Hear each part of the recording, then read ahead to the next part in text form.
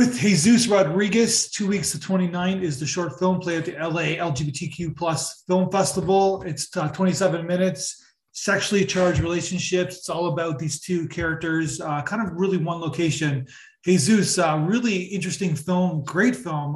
Is this based on anything personal for you? I just have to ask that right away. Yeah, no, it's not. It is Oh, not. I'm normally the younger in my relationships.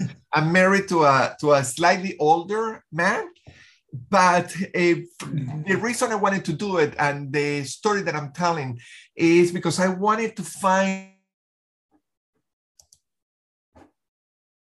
a vehicle to show gay sex as the most normal thing possible. My intention was to normalize okay. gay sex, which I always felt that it was a little, always considered a little taboo. And I grew up in Venezuela under the impression that gay sex was a horrible sin and that never should be done or seen or talked about. Yeah. So I was like, you know what? I need to do something so loud and so out there about that will be an excuse to talk about other themes like loneliness and trust and deception that are also very interesting to me. Dynamics in a relationship.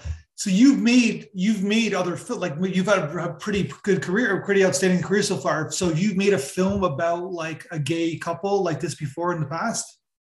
Like this one, no. I had gay characters in my films before, but the gay scenes were, the sex scenes were always very discreet and definitely not as an important statement like I wanted to do in this one.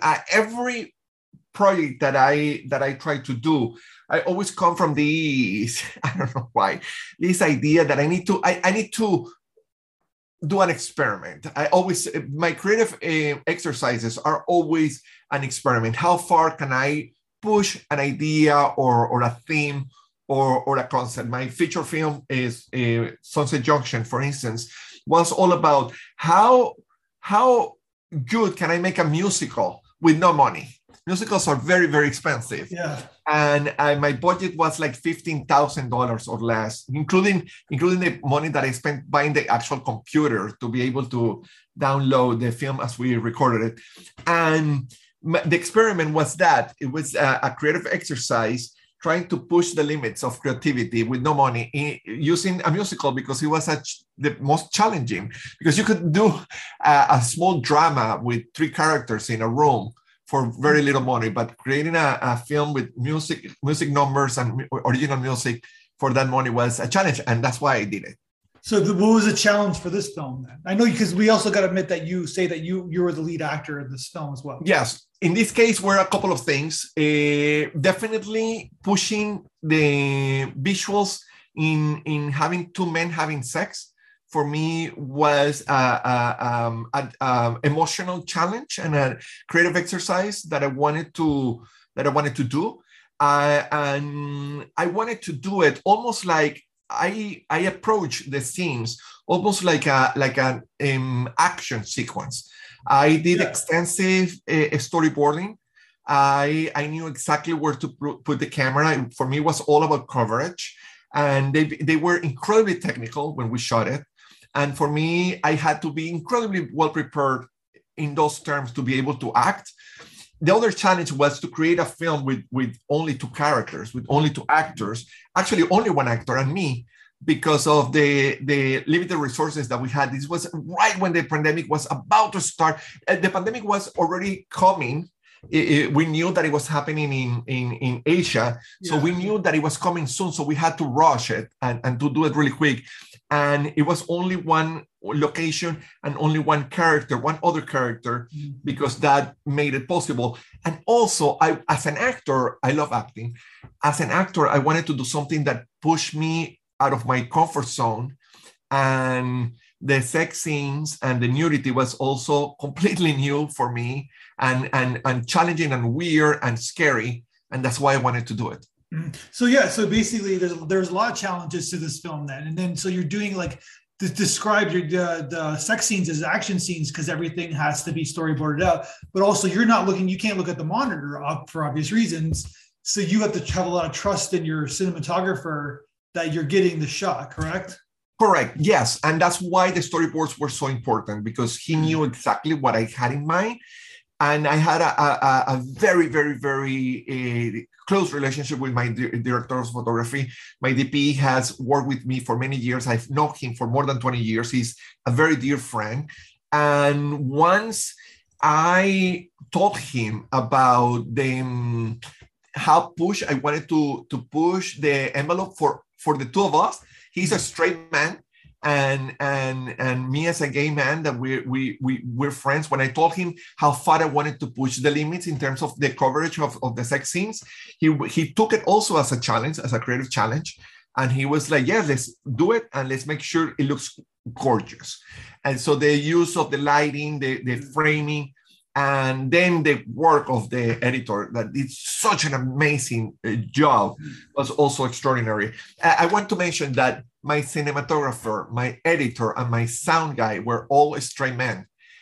Only my art director, my production designer is gay, who is my husband, but everybody else was straight. Even my actor, Luis, identified himself as straight. So it was like, well, why is that? So there's perspective. Is that because it was the people that I had around to do it, because the resources were so limited, and because I've been doing directing and doing projects for so many years that have nothing to do with my gay identity, that my collaborators are not necessarily gay, and for me, because I want to normalize gay sex, having straight people around for them to be exposed to that was part of the process. Even my audio guy, who is this incredibly loving, open-minded guy, when we did the scene in the kitchen, the first shot, he was like, "Oh, okay, this is way more intense than I was expecting," and that's exactly the type of experiences that I wanted the audience to have, to be exposed to things that for gay men are completely normal. And this is jump on you. It's also really about the one of the themes is about the beauty of the male body too, right? Like yes, absolutely, and feeling comfortable with celebrating the male body, absolutely, yes, and not being ashamed or excusing ourselves from celebrating that beauty. I think that cinema and media for too long have done a very beautiful job celebrating the female body. It's time for us to also celebrate the male body at all ages and all shapes. You know what I mean? It's not just one shape. I mean, of course, Luis is ridiculously fit. The other actor, I'm not, and I wasn't, especially back then. But it's not about one specific ideal of beauty in male body. Is about being open to celebrate it, regardless of shape or age. Yeah, well, yeah, and like I said, your bodies, you're different ages, you're different generations, and but he could tell that he lifts the weights, and you're more of a cardio guy. I guess that's the way to put it, right? That's a good way to put it. That's what it was. It's funny because after I was very careful on the angles that I shot myself. Sure. I looked better on camera than I was in person. I lost 20, almost 30 pounds after I did the film. And now I'm in a decent shape. Back then, it's all about camera angles. Yeah. Well, talk about fear. You're talking about being a challenge. Like you're directing a film, like, and you're basically nude half the time, right? While you're directing a film. And it was fascinating because the first 5 minutes of me being naked on the set were completely bizarre and weird, and I felt so incredibly vulnerable. After 5 minutes, I completely forgot about it, and I was like, it made no difference for me in the way I interacted with the rest of the set. After 5 minutes, you get so, and that was something that I discovered by doing it. I've never been nude in public ever.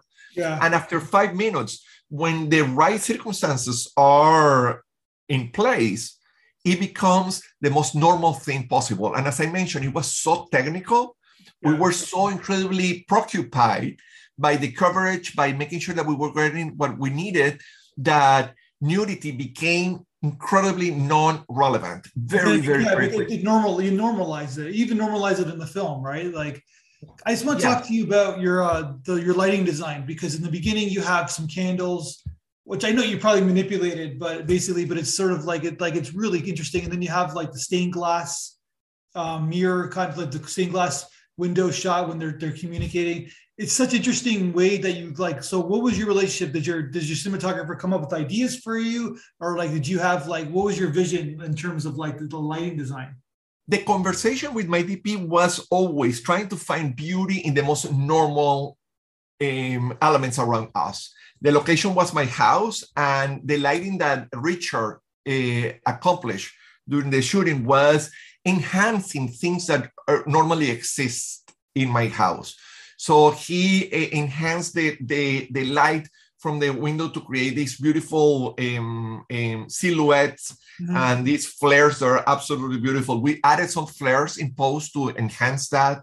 The stained glass window that we have is something that we found in a vintage, in one of those architectural reclaim places that we found in Pasadena. We got this stained glass and we hang it in this window, and Richard lit it from behind to make it incredibly strong, very strong.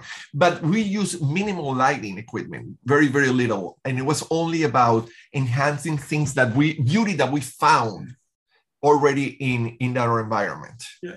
Also, there's something that I don't know if it was conscious for you or it was something that I noticed, is that your character, it's obviously told from your character's point of view, but the other person, he's never out inside. So your character, you see yourself jogging, you see yourself driving the car. It's like he's always like secluded inside the home.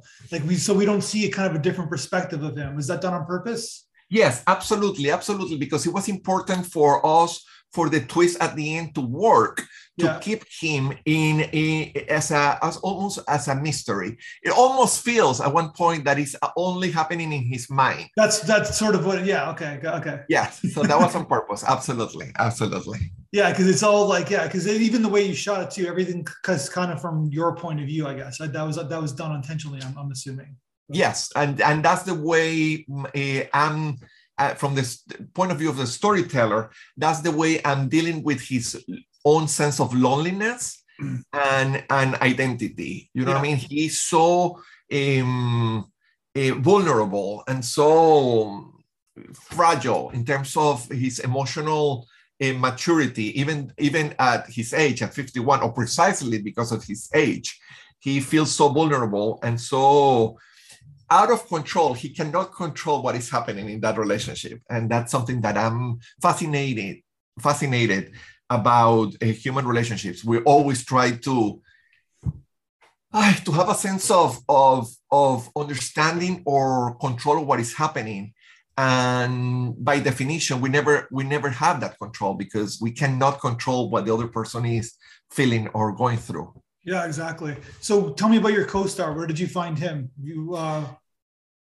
Yes, I met Luis when I was shooting another short film as an actor. I was just invited to act in this short that was produced like 6 months earlier. I saw how the energy that he brought to the scenes and how the camera registered him and how fearless and how hungry he was of new experiences and how brave he was presenting himself in terms of taking risks. So it was like, do you want a risk? I can present a risk for you. And he immediately wanted to do it. He felt that it was a really good challenge for him as an actor, especially when we shot it right at the beginning of the pandemic. And he helped me develop his character, and some of the most intense scenes with the dialogue was a collaboration between the two of us. So he was very, very, very involved. And it's one of those things that because he's so intimate and so the trust has to be so real that the development, he was very involved from the beginning, because I was, the short wouldn't have happened if he didn't have complete and absolute trust in the process. You know what I mean? Well, yeah, if the film doesn't work, right? Like Right. it's about your relationship, right? Yeah. So he felt very comfortable. He loved the challenge, and I'm very proud of him. Yeah. And speaking of challenges, your film kind of starts one way and kind of like, journeys into a different direction, almost a different tone, different genre, I guess. Yes. Right. I don't want to Yes. give too much away. It's just that it's just like, it's pretty. Were you worried about the tone shift in the film? I was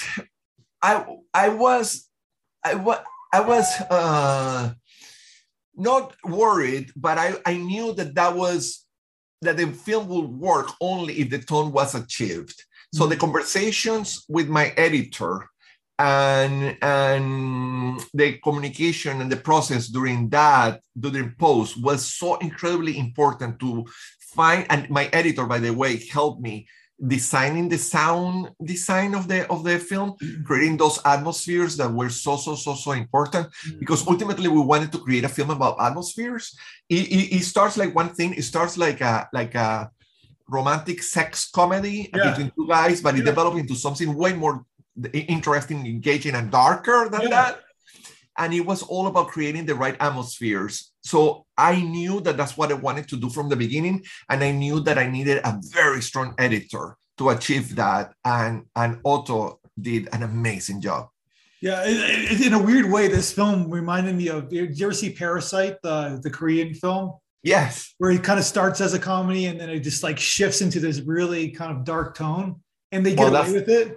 That's the best compliment I could never get. Thank you. Being just compared to that is an amazing. It's really difficult to do, right? Like it's like people don't understand. Like kudos to your editor, as you said, because it's like it's not easy. It's not an easy thing. It is not. And the editing and the sound design made it possible. And it was a beautiful learning experience and a creative exercise for us to navigate those waters and make it work. So thank you for appreciating it. Thank you. So speaking of that, we send you our audience's reaction to your film and the feedback video. What did you think about that video? Oh, I loved it. I absolutely love it. And I actually need to send my confirmation that I really want the little reel edited, because I want to use it on my social media. Yeah. Someone said there something that I found so incredibly clever. One of those things that you have in the back of your mind that you hope that people are going to get, and she totally got it, which was this idea of the incredibly honest and candid conversation that happened only after sex. And that's something that happens in my film. My film is a combination. This sounds almost like a promotion for the film, but it's actually the reality of the film. Every scene starts with a very intense sex scene, but the really important thing is what happens afterwards. Those very, very intimate, candid conversations that happen when people are with all their barriers down after sex. You know what I mean? We achieve a level of intimacy after sex that is very unique, and I wanted to explore that. Sometimes it works that way a lot, right? That's where the true intimacy comes, after the sex, in an ironic tone, right? Yes. Happens in life all the time, right? Correct. Yeah. Fascinating. Yeah. Thank you. Okay, so I'm just curious, because you referenced your feature, the musical. Is anywhere we can see that movie now? Is it playing anywhere? Or? It's supposed to be. I think it's still on iTunes on Apple Movies. Yes, Sunset Junction. Yes. Yeah, because it seems like it's done well for you. You've had a pretty interesting career. You got some Sundance. You've been in Sundance, right? Yes. I wanted to only direct, but I haven't cracked the code yet to only direct. And marketing has been incredibly generous to me. So in directing, I have done a lot of directing in terms of commercials. Yeah. I have more than 100 commercials. I mean, in that sense, I have directed, and I have been so blessed by the opportunity of directing people that go from Erykah Badu to I don't know, Cameron Diaz in some promotional stuff for BET. I mean, I have been exposed to really, really, really amazing talent. But as a filmmaker, my films still feel incredibly independent and small because I haven't been able to crack the code in just directing personal films. So I'm still working on that. Hey, it's not easy, right? It's like, because you just said the key word, personal films. It's like not non-commercial. It can be commercial, just in the right hands. Someone who needs to know to sell it, right? But exactly.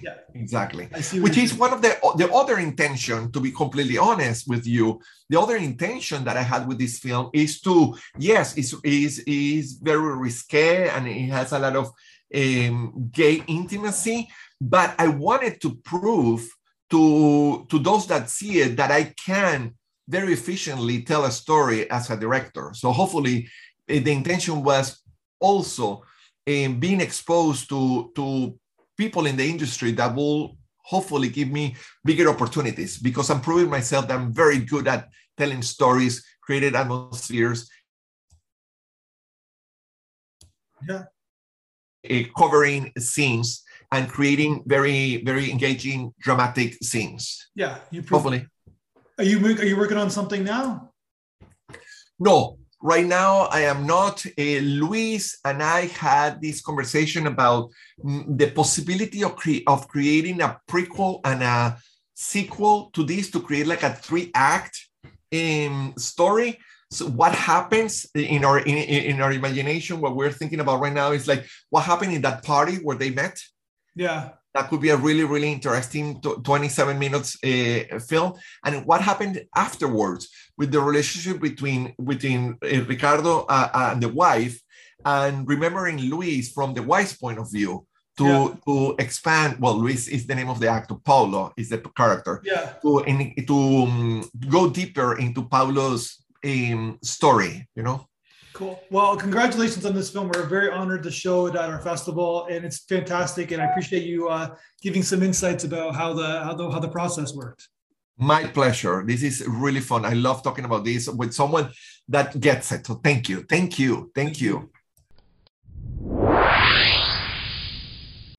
2, 3, 4, 5, 6.